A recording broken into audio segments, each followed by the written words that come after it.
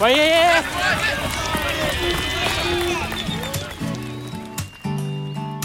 The footballs are being packed away. Geelong are premiers for 2022. Well done, Cats. And the smell of linseed oil and fresh English willow are hanging in the air as the WA country cricket season is about to explode. My name is Rob Marshall and I want to welcome you to episode 12, part A of the Cricket Australia award-winning podcast Out on the Paddock. Part B, unsurprisingly, of this episode 12 will follow immediately on from this session, part A, and we strongly encourage you to stick around for part B as Steve Philippi, WA Cricket's area manager for country, and I will examine all the key action and key dates for the upcoming season in WA regional cricket, including Country Cup, the Australian Country Cricket Championships, Junior Country Week, Men's Senior Country Week, the David Nat Cup, Women's Country Week, the Masters Carnival, plus much more. In part A of episode 12, right now, we're going to hear the truly amazing journey to cricket of former Aussie champion golfer and LPGA professional winner, Shani Warr. Women's cricket is on the march here in WA regional cricket, and Shani is right at the front of leading the way. So you don't want to miss out here. Settle back and enjoy episode 12 of Out on the Paddock featuring Shani Warr.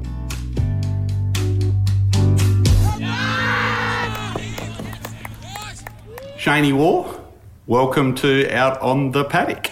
Thanks, Rob. It's great to have you. In fact, I feel really privileged to have you joining us. We're obviously going to talk about lots of things in this session together, but I really want to obviously focus in on your cricket, and you're sitting here in your Colts Cricket Club stuff. You're looking magnificent, by the way. I think the guys at Colts would be really thrilled to see you if they can, but we're gonna hear your story today. Do you want to sort of, just for the listeners, many probably are listening in, know you for your golf story, and we're going to obviously unpack a lot of your golf story today, but tell us a little bit about where you grew up, where you were born, where you grew up, and you were telling me a little bit earlier about the fact that golf wasn't always the thing in your life.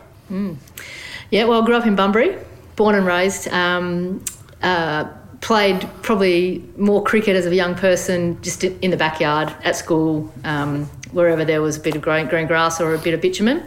So I played cricket probably, I didn't realise until much later that it was probably my sporting passion was cricket.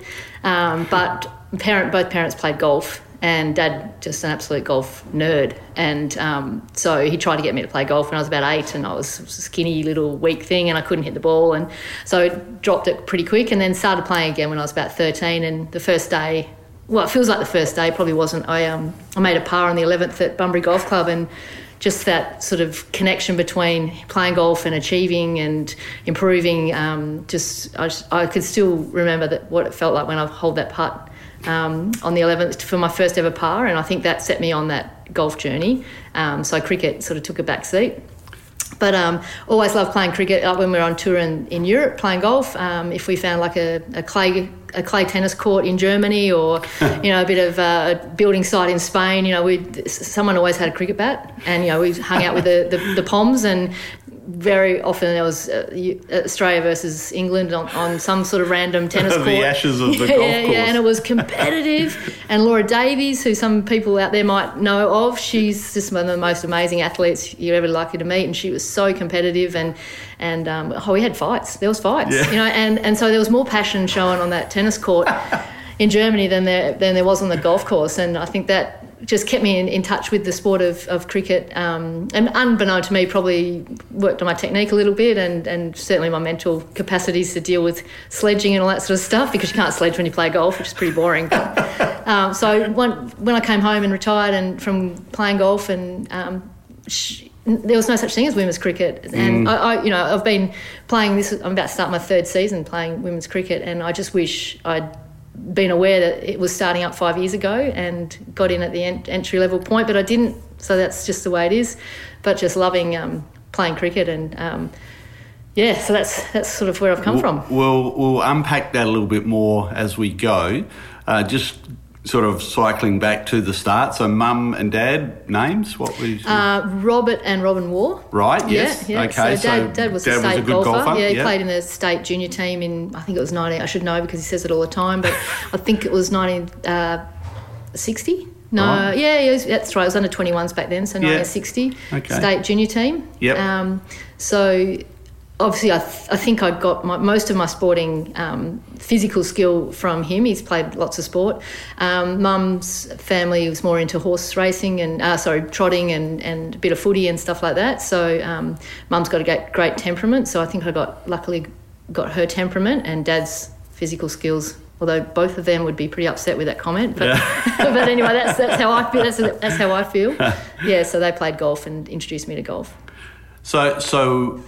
The cricket, you were obviously playing back in I'm guessing the 1980s when you first started. Yeah.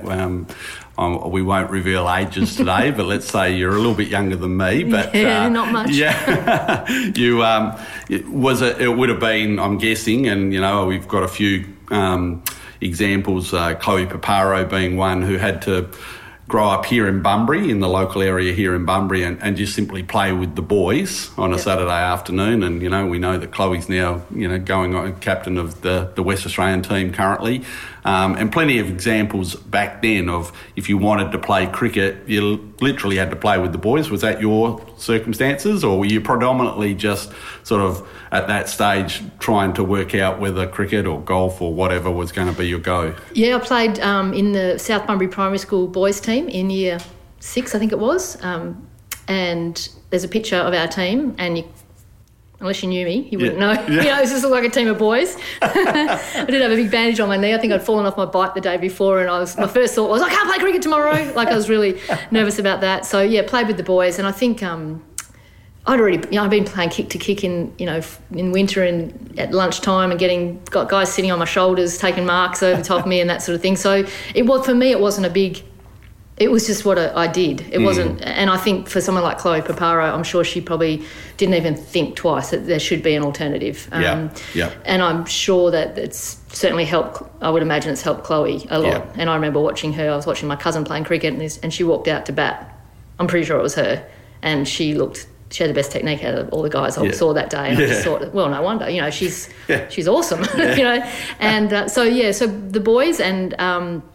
Then I got into high school and it started to get a little bit more difficult to continue to play it. I think it was more, it just wasn't the right thing to do, to play with the boys and that sort of thing. I do remember a funny story being at South Bunbury Primary School, and we got a new kit bag, and one of the boys held up the box protector, and the smart ass in the group goes, "Oh, Shane, in a couple of years you're going to need 2 of these." And they laughed, and I was like, what's he talking about? I didn't really know I didn't have a clue what he was talking about. So, yeah, I think that was just, and I've had conversations with Kari Webb about our junior golf days, and she just used to love getting out, competing against the boys on the putting green and chipping, and whereas I was a bit more, there was a few girls playing junior golf when I was playing, so, the presentation would finish and we'd sit around a table eating Mars bars and drinking cans of Coke and reading magazines and talking, as women do, and all the boys would be outside, chipping off the down slopes and putting, left-handed and all that sort of stuff. And it was interesting talking to Kari because she was up and out and taking off and joining the boys, whereas I was more the girl that was sat in the clubhouse. So it was really interesting to see. I thought, I wonder if that's why she's like 10 times better than me. Yeah. Maybe, probably, a bit like Chloe. Yeah. I think, one of the things that you just mentioned just then was...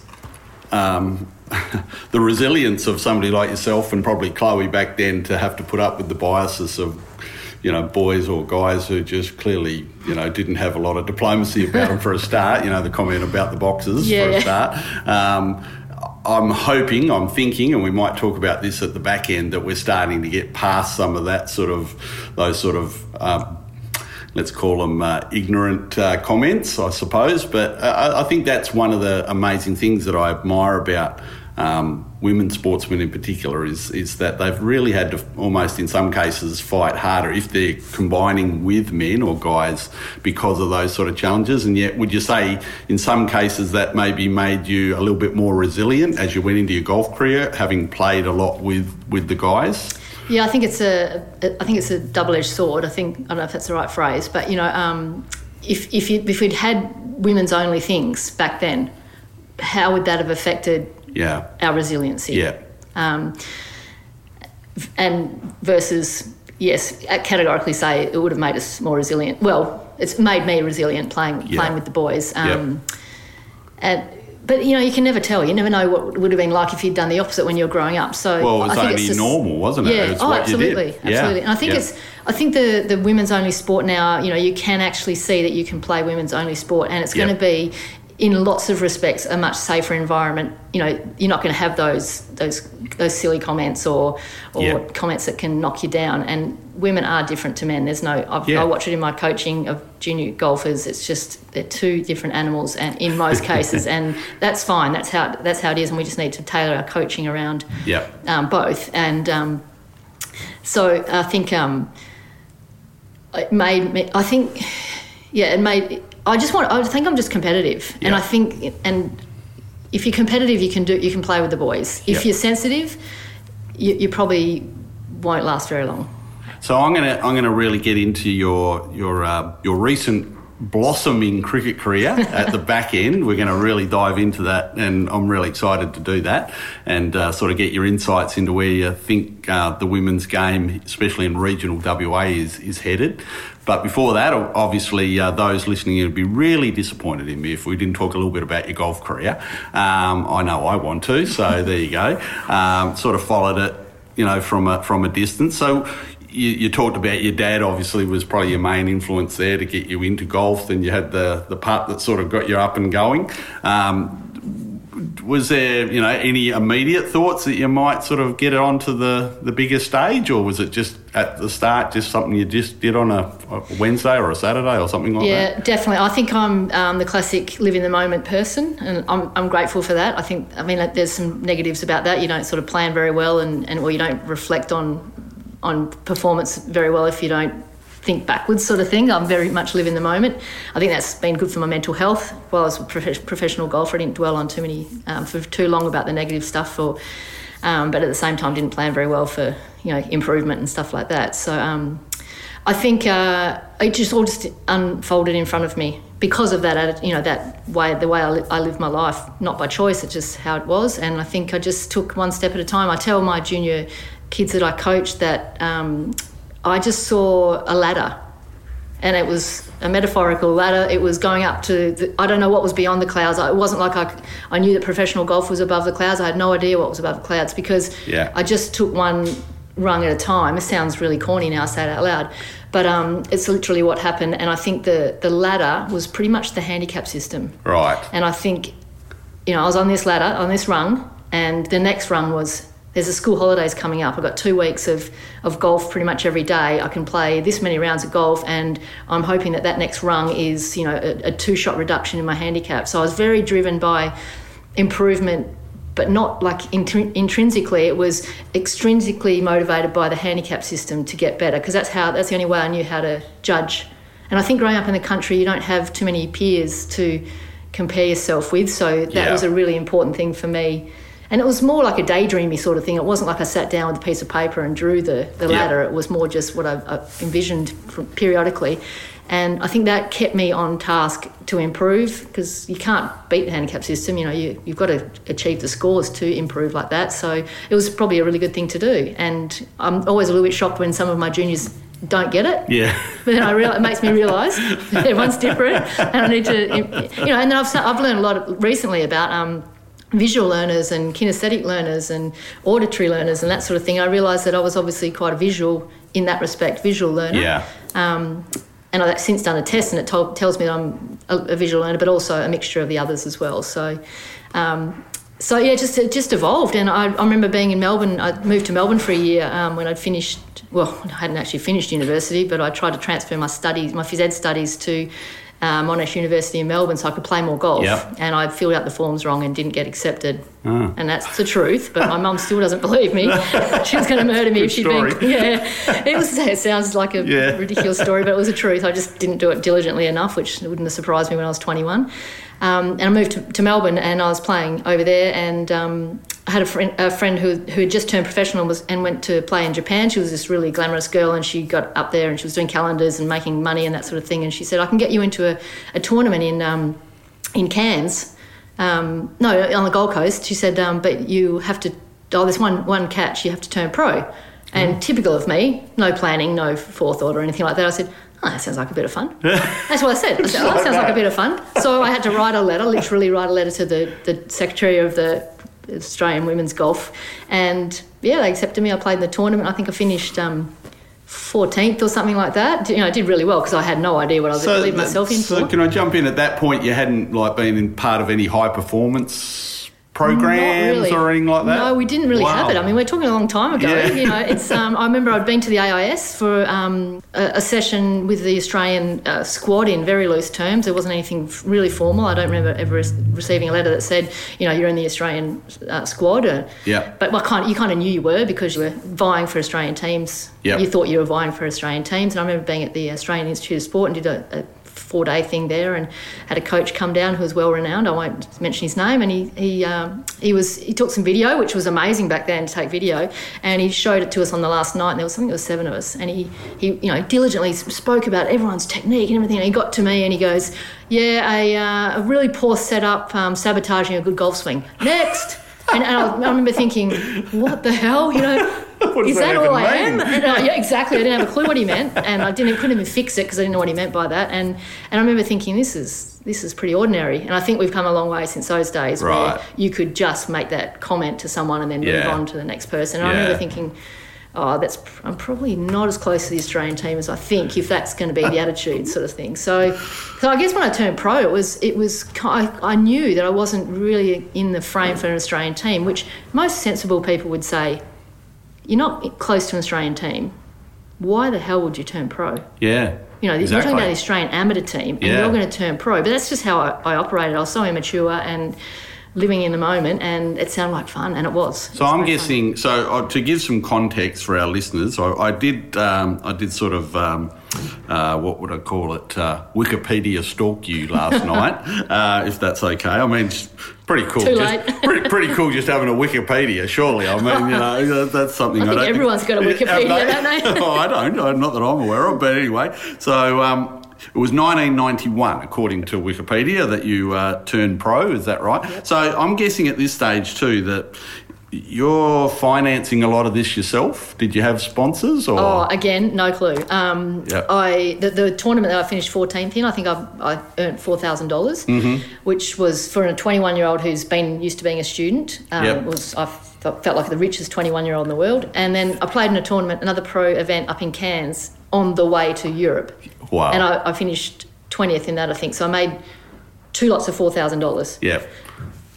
Which I thought that's huge. And some lovely older gentleman who used to come into the driving range where I worked in Melbourne, he bought my ticket to just a one-way ticket to Europe. Now, tell me you were driving to these events in like a Nissan Pulsar or a Datsun 120Y or something like that. Is that? Oh, I can't remember. The story. Yeah, no. I remember growing up listening to Craig Parry, who was from Western Australia, and his story about about his little. I think he had a little escort van or something like that. He used to sleep in the back. No, I don't think I ever slept in a car, but shared a pension room with one of the caddies once, and in Italy, and I've had all ends of the spectrum in that respect, that's for sure. Well, I'm going to call it out because I know you're pretty humble about your career, but 7 professional wins throughout your career is pretty amazing. 3 on the Ladies European Tour, 4 on what's now called the WPGA Tour of Australasia. And the one that probably caught my attention the most, now, I have to admit, I should have said this right from the get-go. I mean, when it comes to maybe cricket and bookkeeping, compared to that, as a golfer, I suck. I'm not very good at all. Not saying that I'm actually very good at cricket and bookkeeping either, by the way. I hope I'm reasonable at bookkeeping. But when it comes to golf, I'm a little bit ignorant, but I must admit the one that caught my eye the most was you finished 3rd in the US Women's Open in 2002 behind I don't know a lot of names in women's golf back then, other than Shaney War, of course.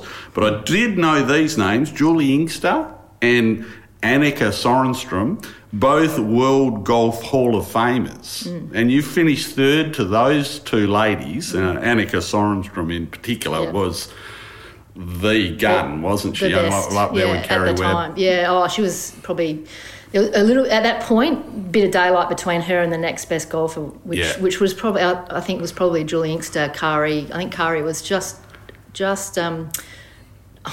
could never say falling down the rankings, but there was daylight, definitely. Yeah. Annika was dominant.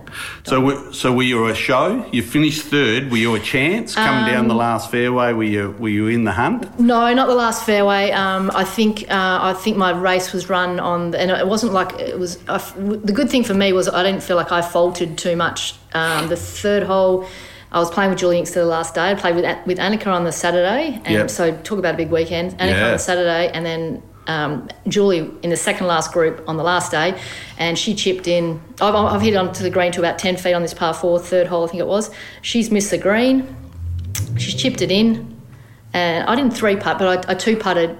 And when she chipped in, and just seeing the look on her face, I thought, I'm no chance here, because she wanted it 10 times more than I could ever conjure up, I think. Right. And I saw one of the best bits of caddying. It was quite a long walk from that green to the next tee, which was a reachable par 5. And she is storming. She's so pumped. It's like she's at a footy game. It's unbelievable. And you know, from your limited experience with golf, you can't be like that. No. So her caddy has walked up onto the tee, and he's just plonked the bag in between the tee markers, right in the middle where she's going to tee off. And she's manic. She's grabbed the driver. She's trying to pull the driver out of the bag. He's just leaning on it.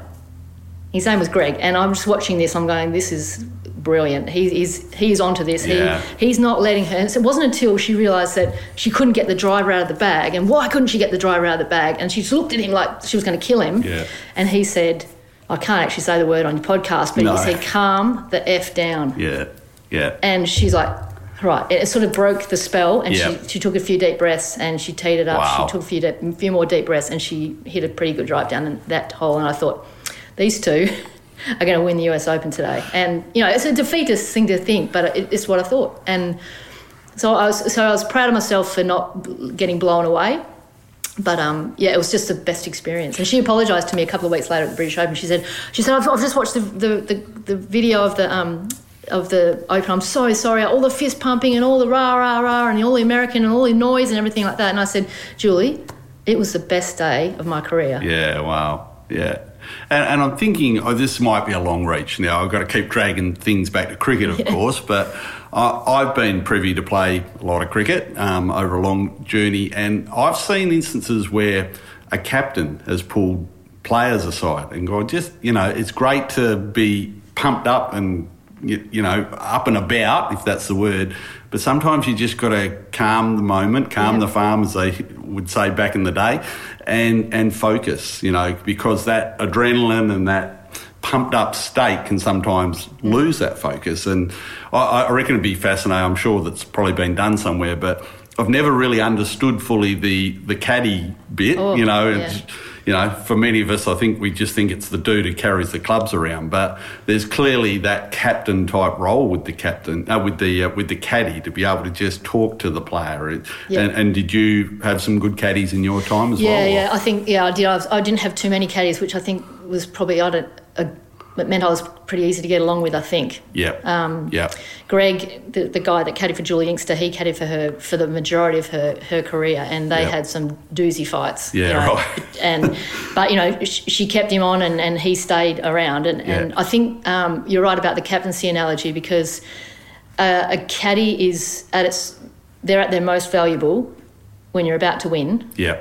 Or you're trying to make the cut. The rest of the time, they're just cruising along, it's they think they're there to think when you're incapable of thinking. And I think when you get emotional, like Julie did that day, and I've felt it myself as well, but not quite as much as her.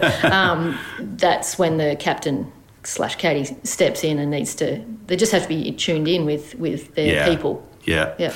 Now, we could talk your golf career for 2 hours, no issue, and hopefully somebody might do that with you at some point. In fact, we might get you back to do that at some point, because I'm fascinated by your golf Not sure how good my memory is, but anyway. Yeah, we're doing well so far. But there was one game that I, part of this stalking process I went on over the last few days. There's one game that I zoned in on. It's a big one. You, in 2003, you must have had a pretty red-hot run around 2002, 2003, the way I see it. In 2003, you won the Wales WPGA Championship of Europe by, this is how it was written online, by holding a 74-foot birdie putt on the final green. Now, I had to get the conversion out. That's nearly 25 metres, that putt. Now, I got to tell you, about 3 years ago, I was playing a charity game at the Sanctuary, and like all crappy golfers like me, I can't chip onto the green, so I have to putt from the fairway. I mean, I'm told that's not even really proper protocol, but I putt from the fairway. I putted from 25 metres at the Sanctuary. I think it was about the number 8 or 9. I can't remember which hole it was, straight in. Now, it hit 2 kangaroo poos and a twig on the way through, so it was pure luck. But 25 metres, that's a monster putt. How did you get the... How did that unfold? Well, tell us about that one. To not brag or anything, the length was one thing. The fact that it was the strangest green. It was a reverse green, like it was high at the front and it went down a tier to a back section. And so that's unusual. So it was down a tier, and I said to my caddy, Adam, at the time, who was my longest-serving caddy, he's still caddying today, actually, I said, as we were reading it, I said, I think this is going to break 5 different ways. And I wasn't joking. I did it section by section. I said, this is going to break 5 different ways. And he goes, yep, I agree. And I said, well, which way is it going to break? 3 that way or 3 the other way? And he goes, yep, this is all yours. And he walked away. And I was like, oh, shit. And it's amazing what goes through your mind in the heat of the battle, because I thought, if I 3-putt, I get into a playoff with an amateur. Mm-hmm. Becky, I can't remember what her last name was now, Becky. She was, yeah. So I'm thinking, just 3-putt. Get into a playoff, who cares if you don't win? You've still got the first prize check. Yeah. That went through my head, and I'd never thought about money ever playing golf. Yeah. And that flashed through my head. And then I thought, I didn't even think about 2-putting. I was thinking, just make sure you don't do any more than 3 putts, which is very realistic from that distance with that many breaks in it. And so I wasn't expecting to 2-putt, let alone 1-putt. Anyway, there's a great series of photos of my reaction. Someone took a shutter screen of me, like hitting the putt, watching it, almost like the 5 different ways the head went, sort of thing. And then as it got close, I'm still thinking 3 putts, and it's getting close. And I hear Adam out behind me, someone go, "Why don't you just hole it then?" That came out of his mouth, and then it went in the hole. And the roar, which was amazing because the amateur was actually Welsh. Yes. So I think it was more of a groan than a roar when it went in. And I've seen the footage of Becky, and she, like, her face, she couldn't stop smiling. Like, she just thought, how incredible is that? And so I'm not very demonstrative, and in this photo sequence, I've got my arm up above my head, and it was just so unexpected. And so it was amazing. And it was on a links course. It was Royal Porth Court, which is a very renowned golf course, and just everything was right. I'd spent the week rooming with my best mate who had a ruptured disc in her back, a bulging disc in her back. So we'd been at the emergency room 2:00 that morning before. And if you've probably worked out by now, I walk fast, I talk fast, I do everything fast. So I was absolutely shattered, really physically, because I'd been not much sleep and that sort of thing, taking her to the hospital and stuff like that. And I think that being a little bit tired actually did me a favour, and I was quite calm, and there was bigger things at play on that day. And I think she was also the Solheim Cup captain, and she was about to announce her team. So we'd been, when she could talk, we were talking about who she should select in a team. So I was a little bit distracted in a good way, and I think that I played my best golf when I wasn't sort of super focused on what I was doing. Yeah. Well, I'm jealous from 2 perspectives. One, that you actually, did it with some sort of strategy rather than hitting a kangaroo poo on the way through. and secondly, I don't have a photo to prove that I did mine. So it's only just my story and a couple of blokes who were playing with me that day who will say, we don't even remember that, Rob. So, but that is amazing. And congratulations on what was an amazing career. When did you retire from golf and what was the reason for that, or professionally? Yeah, 2007 I think was my last year. I finished playing in America in 2006 and I'd always wanted to go back to Europe and play. I actually wanted to live in England. I loved the village lifestyle in England, and I love the little town, the villages beautiful. And stuff like that. And I was actually stayed at a place that had a cricket ground literally 50 metres from the house, and I think it was they beautiful. All do. Oh, yeah, well they do. That's true. It's nothing special, but it was a beautiful ground and everything like that. So I just wanted to go back and immerse myself in England for a year and play golf, which is just stupid, And I shouldn't have done it because I'd got my retirement plan from America. I'd played there for 11 years. I got my retirement plan. It wasn't a lot of money. And I think I spent that retirement plan indulging myself that last year living in Europe and sort of, from a golf perspective, being a bit half-hearted about it. I now know in hindsight that I wasn't focused. I was just, it was almost like this interior swan song sort of thing. Yeah. Get it finished, and I'd already sort of lost my edge a little bit with the golf, and I really should have just gone home then. But I don't have any regrets. But so I spent that was 2007, and when I got home, I thought, well, what the hell do I do now? I had no idea. Yeah. Actually, I'd sort of started to get a bit interested in coaching, which was ridiculous because I didn't know anything about the technique. My coach used to say to me, well, okay, we're going to work on this today because, and I'd say, don't worry about the because, just tell me what to do. Yeah. And I'll just do it. I didn't need to know. Yeah. I didn't feel like I needed to know the detail. But now, with my coaching, I'm like, God, I wish I listened to him. I wish I let him tell me why. Whether it would have been better or worse for me back then, I'm not sure. But I think from a coaching perspective, it would have fast-tracked my development as a coach if I'd had more of an understanding. Well, we might get into that in a moment. I'm interested in your insights now as a coach in a moment.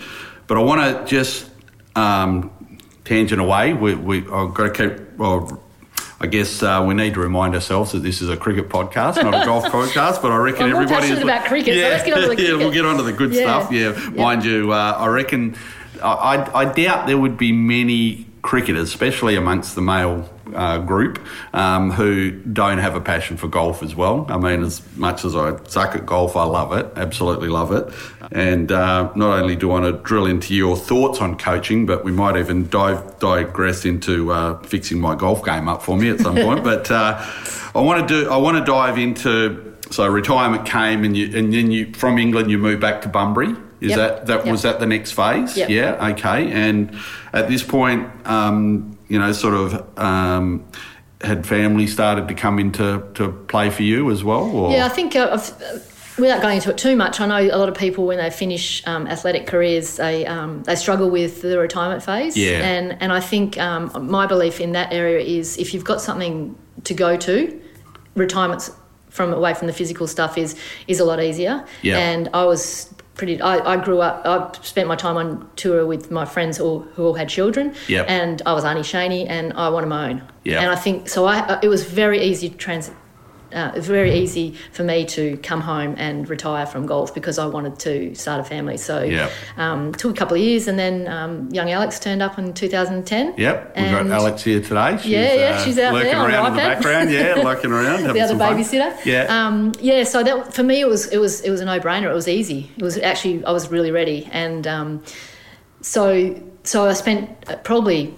Well, Alex's first 6 years of her life not really doing anything physical or any sort of sport because it was all consuming work, a bit of work and raising a child and so when I actually started playing cricket, I was very out of shape and I probably could have started playing cricket a couple of years earlier, like I said, but things happen for a reason. So you mentioned when you came in today, Alex has done a little bit of coaching in cricket. Mm-hmm. So no influence at this stage to say go golf or cricket or wherever she lands. Is that where you go?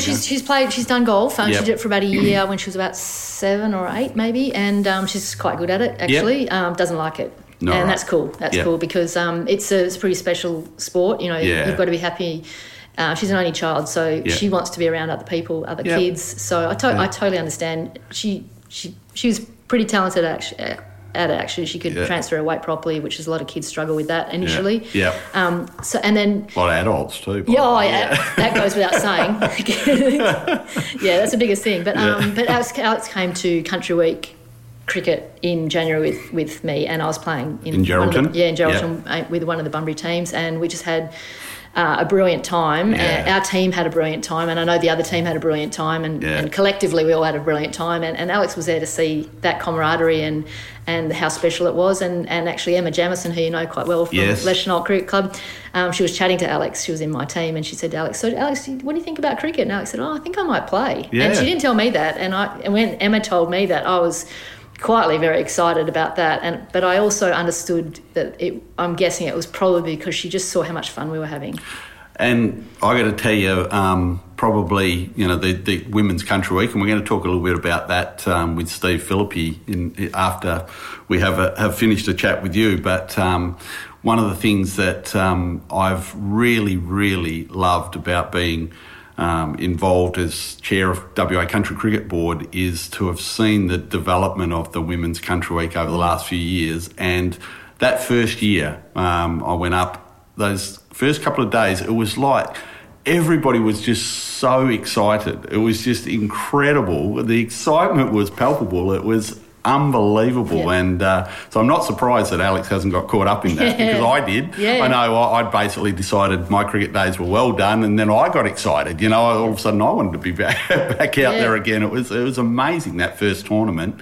And I know you were there, and one of the iconic moments, and I've got a photo of it, is you guys played under lights on the first night, and S War came up on the scoreboard, and I took a photo of that. I said, how many times in WA Country Cricket have we seen S War on the, of course we're probably thinking Steve War, but a good story anyway. Yeah. So I'm just going to dive straight into where you're at with your cricket journey now. And I know you told me a little bit earlier there were a couple of influences or a couple of people who sort of sucked you in or got you in. You want to tell that story? Very sneaky they were. Yeah. So a couple of the girls from Colts Cricket Club flattered my ego by asking if they could come and do a golf clinic with me. So out comes Kathy Allen and Lisa Norrish and Lisa's niece Emma Norrish and Kathy's daughter Emily Allen, who's playing in the Country 11 women, such a star. They're both stars, actually, those kids. Yeah. And they came out for a clinic, and I could sort of sense that they weren't really that into it. And I was like, these people are a bit strange, sort of thing. And as it turns out, they were only there to try and convince me to play cricket.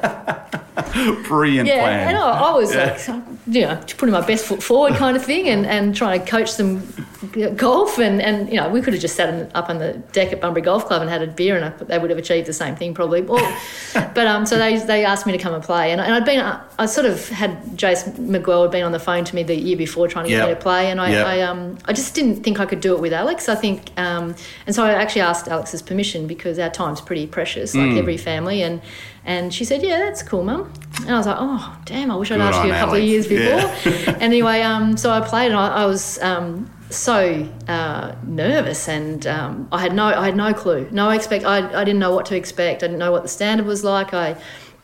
And then they got sucked into, a month later I got sucked into, well, not sucked in, I actually wanted to go to Country Week, which was just to spend a bit of time with the girls from the other clubs and feel, I guess that's what I missed from golf was at golf, it was just me and the caddy.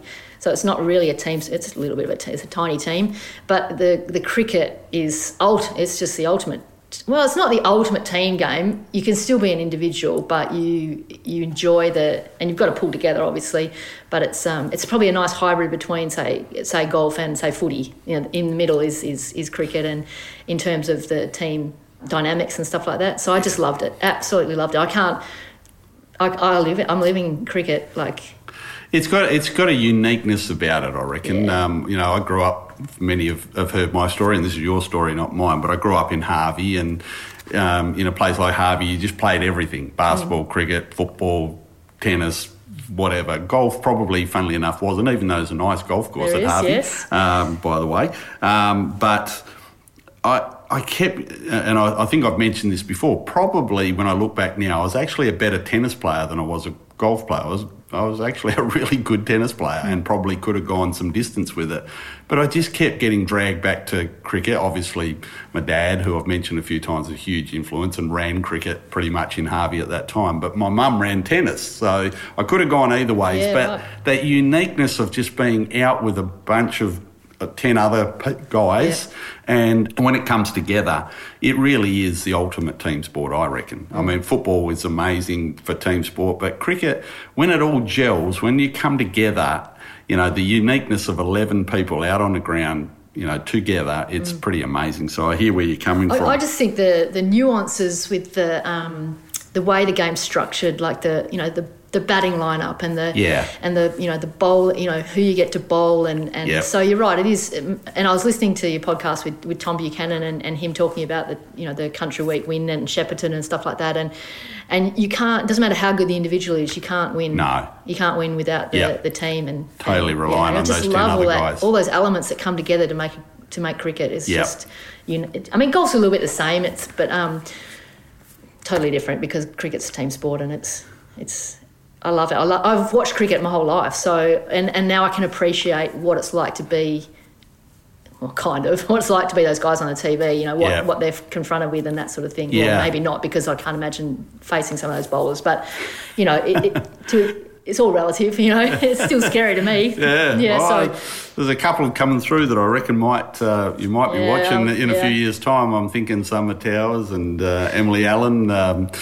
And Brodie Stewart from Donnybrook. I faced her in the semi-final. I went out to Open and I faced her first up, and I had just been at Country Week, and it was the best 6 deliveries as a collective that I'd faced, bar none, and survived 5 of the balls. And I thought just one. I was in my head. I was like, one more delivery and you can have a rest because she bowled awesome. And I'm thinking just one more ball, and I knew as soon as I thought that. Well, actually, I didn't know at the time, but in hindsight, I was drawing on my golf experience. I was like, "You're an idiot. You slacked off.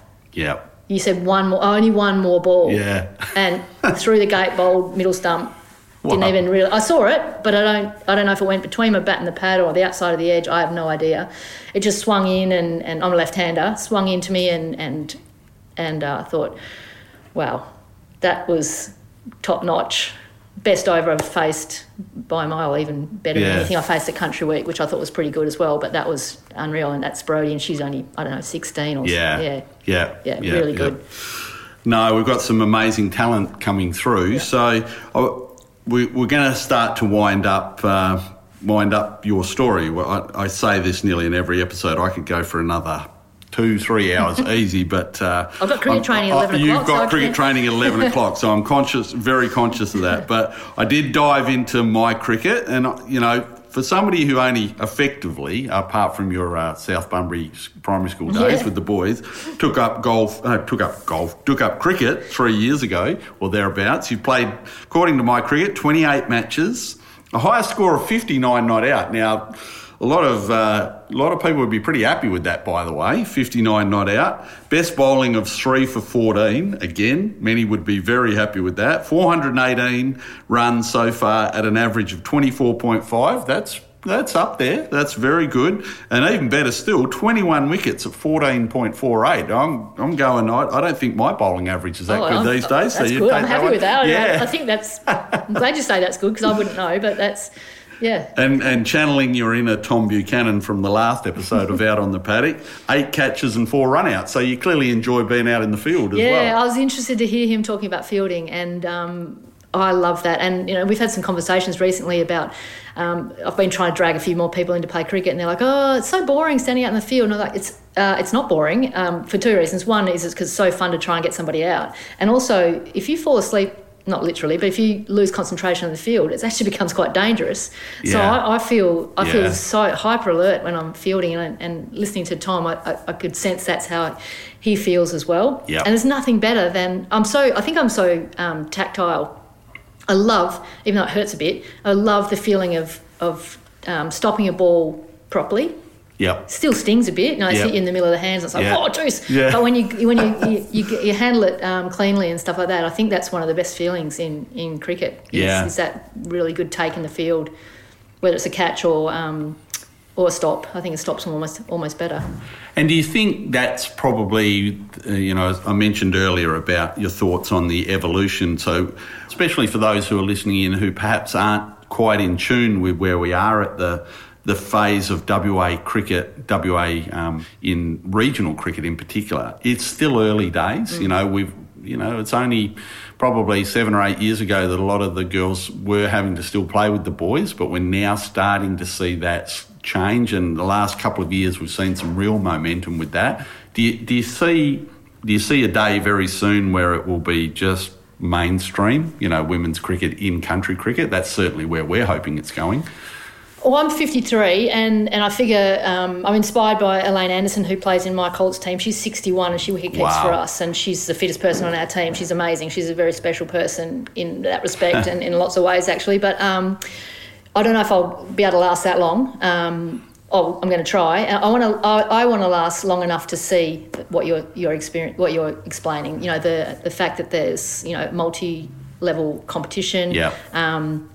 There's the pathway for young girls is complete. There's no holes in it. There's no gaps. Yep. I think I'll be able to sort of like walk away. And I don't know if I'll ever walk away from cricket because I love it so much, but maybe walk away from the playing side of it. If once hopefully I can see that by the time I get to walk away, which is it 3 years away? Is it 5 years away? We don't know, but I'll be working pretty hard. I've joined the BDCA committee this year, and I was convinced of doing that without alcohol, actually, by Emma Jamieson at Country Week to come in on and just support her. Like the Colts people say, "Oh, you're our rep on the BDCA." I said, "No, I'm not. I'm there for women's cricket. You can deal with your own stuff." But I think I'm really passionate about that pathway, and I've found that difficult in my experience with coaching golf. Here is there's so many people need to come together for the pathway to be worked on and complete. And I think with cricket, I feel like there's more chance that it can happen because of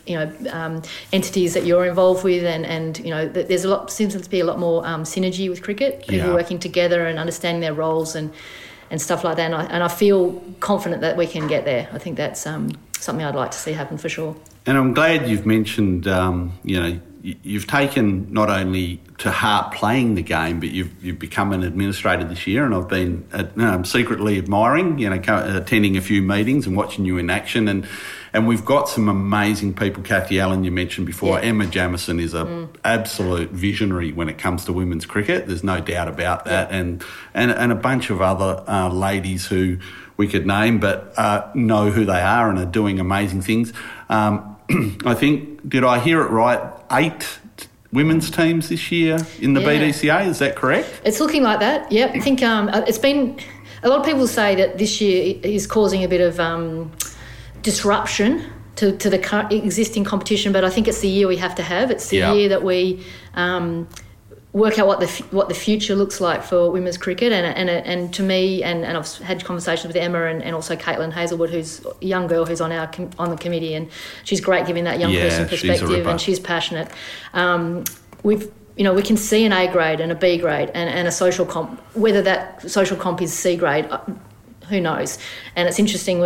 I'm watching the issue, some of the issues that the men's comp's got, and I'm like, well, we don't want to end up where they're at. Make sure we avoid that, and so we've got that in the back of our minds. Cool. We want, we probably want relegation and promotion and relegation to a degree, but what happens when a club is big enough to have 2 teams? Do you want 2 Leschenault teams in B grade, or should they have to be A grade and B grade?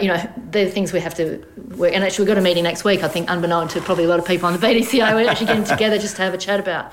But it's exciting, isn't it? Oh, extremely. It must feel like you're pioneering, It does. It does. And I was thinking about that this morning. I feel like I didn't come in on the ground floor, but I've come in on the first floor, and it's not it's not going to take just Emma and Caitlin and I. It's going to take a team, and that team, you mentioned Kathy Allen, and she was the first women's coordinator. Yep. She's so strategic. Emma's so strategic. Yep. I'm probably a little bit more tactical, and Caitlin's a great voice for the younger person, and she's really passionate about junior cricket. And then we've got in our individual clubs, I'm sure all clubs are the same. I've got Lisa Norris, who I bounce stuff off, and there's people, and then Emily Allen, who you ask from a playing point of view, and it's going to take a handful of people from every club to come together to form this. It's not just Emma Jamison. She's the focal point, and she is so smart, and she's great. She's the best. I'm happy for her to be leading us because she's amazing. How she fits it all in, I don't know, but that's for her to deal with. I think it's going to take and for you guys to get in, to support it and that sort of thing as well. And I know you will, and I think that's the exciting part. And I think the other thing too is that you've got some learnings from some other regions. So Geraldton, for example, have clearly set the pace in women's cricket. From my perspective, they probably got the jump on a few other regions a few years ago and have done some amazing things, and of course have won the first couple of championships in the Women's Country Week. Bigger challenge for some of the other areas, like the wheat belt, for example, just don't simply have the numbers quite often in the men, let alone the women, but still those opportunities, and that's where the likes of Country Week, I think, is going to play a huge role in that. There's been a few regions that have joined together, I think, from memory. I think the wheat belt and maybe the Great Southern or something have come together, or the Goldfields have come together, which is it's just so exciting for WA country cricket. I get excited about anything WA country cricket, but it's the women's game that really excites me. And then we've got the reintroduction this year after a couple of years of hiatus of the Australian Country Cricket Championships, where we get to see our WA Women's Country 11 back in action. And they had some great momentum starting to grow. They were struggling probably 3 or 4 years ago. And then the back end of the last tournament in Toowoomba, I think it was, really started to see that develop out. So hopefully we're going to see that. But Shaney, we've got all things have to come to an end, and you've got to get to cricket training more importantly. So I finish off. You said you listened to 1 or 2 episodes, and we had a great conversation about how podcasts might become part of your future as well, and we'll see. You started to invest a little, dip your toe in the podcast game a little bit. So I finish off each session of Out on the Paddock with a thing called the Super Over, which is 6 deliveries. I get to bowl it, my guess. You're nervous? Yeah, we'll see where this one goes. So I'm going to come in off the angled run up that the guys all know all about.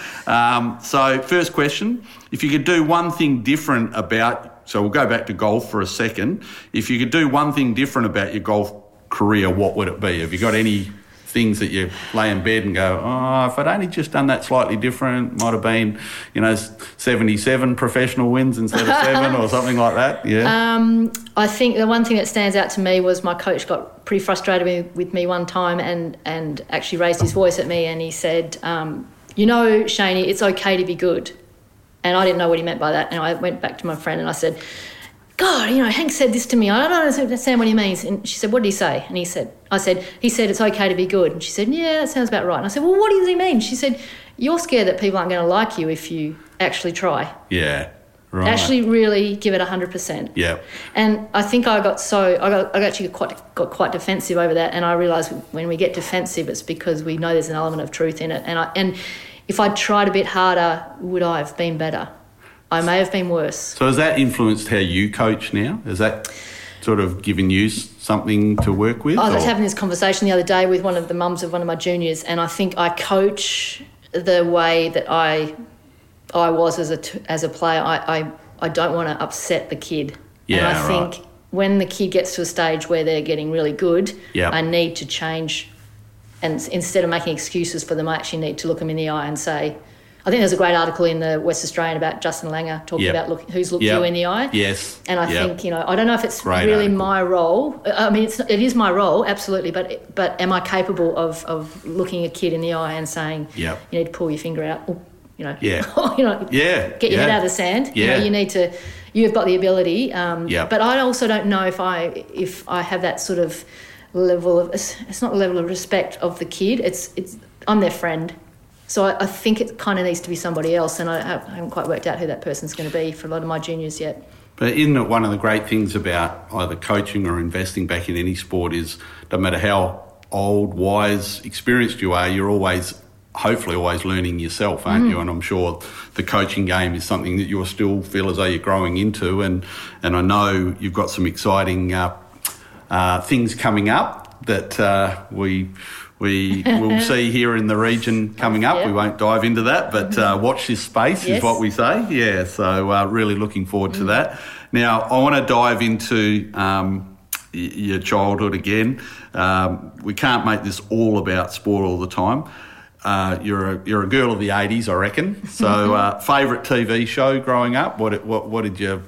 Or even when you went on tour, was there something that you went back to? You know, I've heard of golfers say, you know, they go and watch 14 reruns of MASH, you know, of a night time or something like that, you know. Too young for that. Too young for that, But I do know what MASH was. I used to watch it. The thing that stands out was Friends. Friends, and I think, you know, a little bit like what we talked about in the first delivery. Yeah.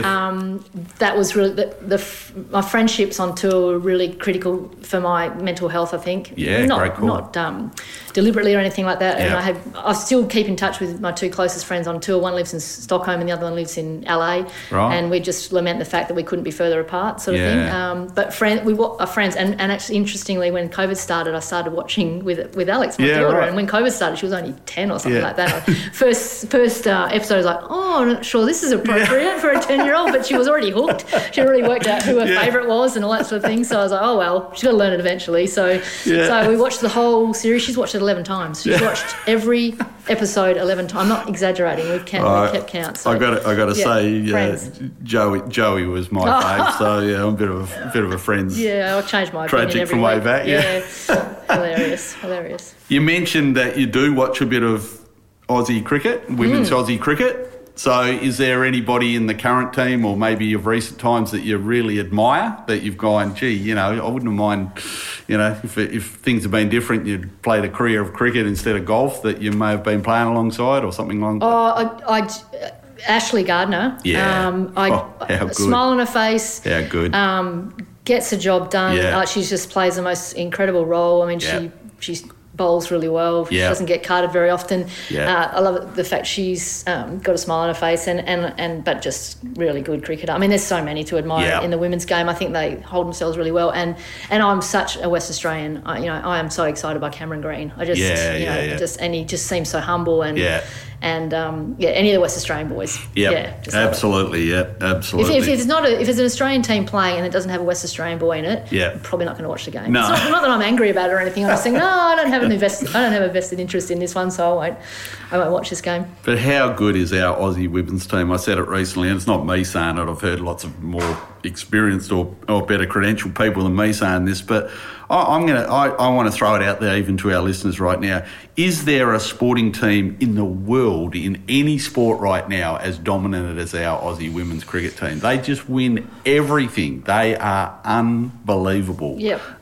So such an incredible time for women's cricket. I think they're so dominant for 95% of the time, and then the 5% of the time when they do get challenged, they find a way to win. They find a way. So they do. I feel good that under any circumstances they'll find a way to win. I would travel anywhere to go and watch an Aussie women's cricket team play. I remember sitting at the at Optus Stadium and had a couple of younger guys behind me with their young children, and we were watching a women's T20. We were watching the men's T20, and there was a women's game afterwards. Yep. And we stayed around and watched a bit of the women's, and these guys stayed behind. They were having a few beers, and just to hear the guys, obviously cricket guys, and they're like, "Oh, that was a good shot." Yeah. You know, Sheesh, that one all right. Oh, jeez. And I think at that moment, that person was being converted into women's cricket.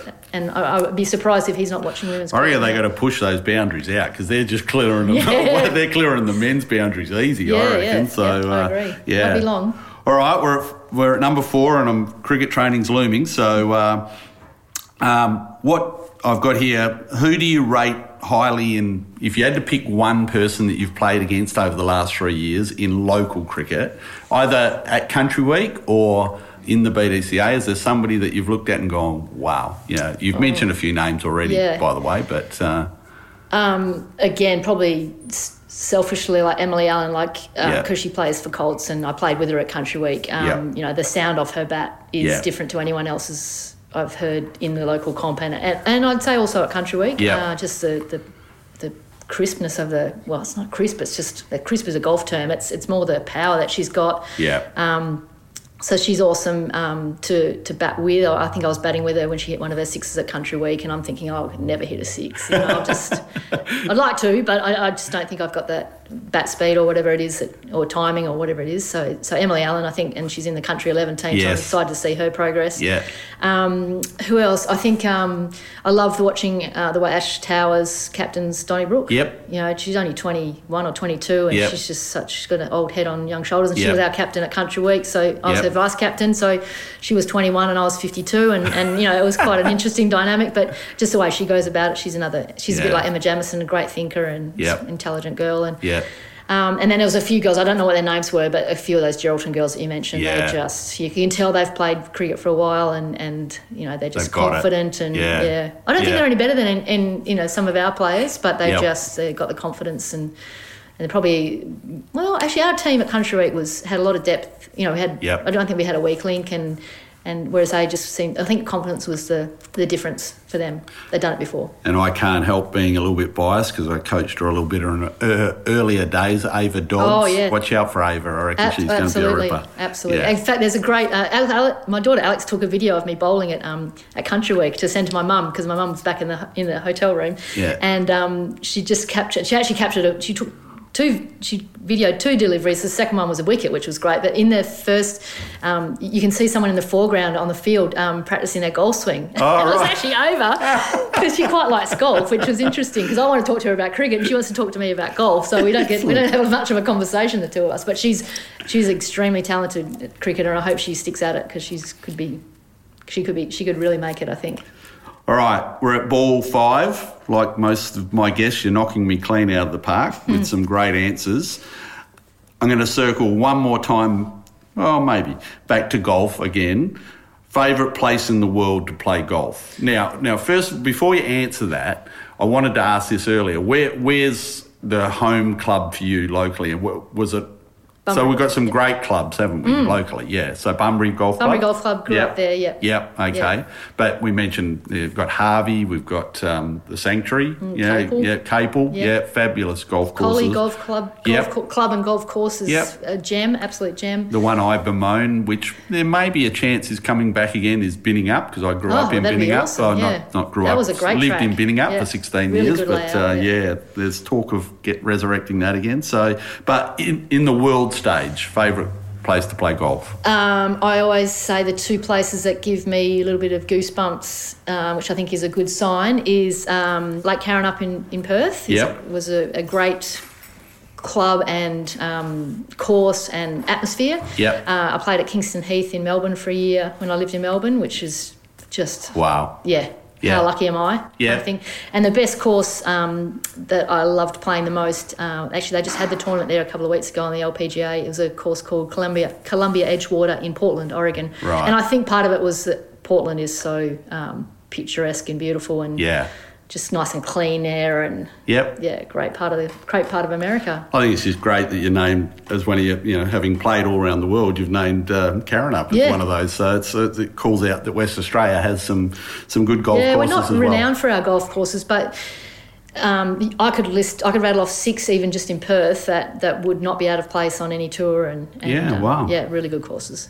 All right, we're at the last delivery. I'm already in trouble with the Colts Cricket Club for keeping you late for cricket training, but at the last delivery, okay, the most important question, hands down, no issue. Okay, on the golf course, I'm a left-hander. Okay, I'm a lefty. Play around off the tee and off the fairway left-handed, putt right-handed. We won't even go into the psychology of that one.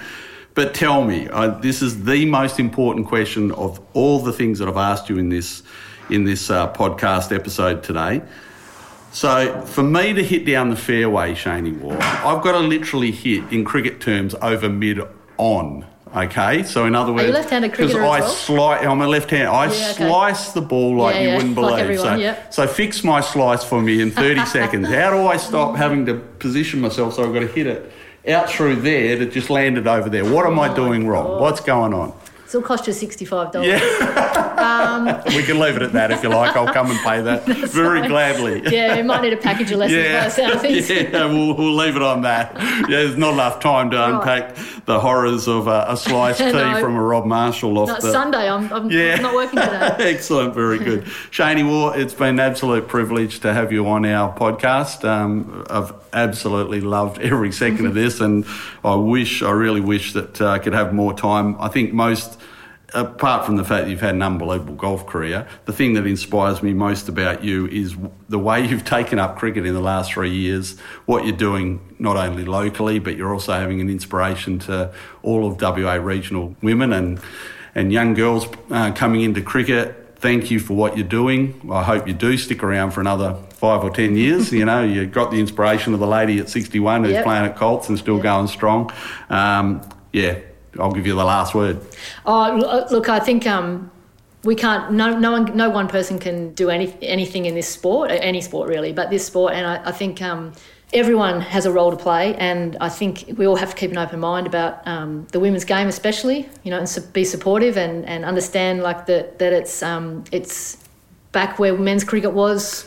Hundreds of years ago, and be patient and understand that we need to support it.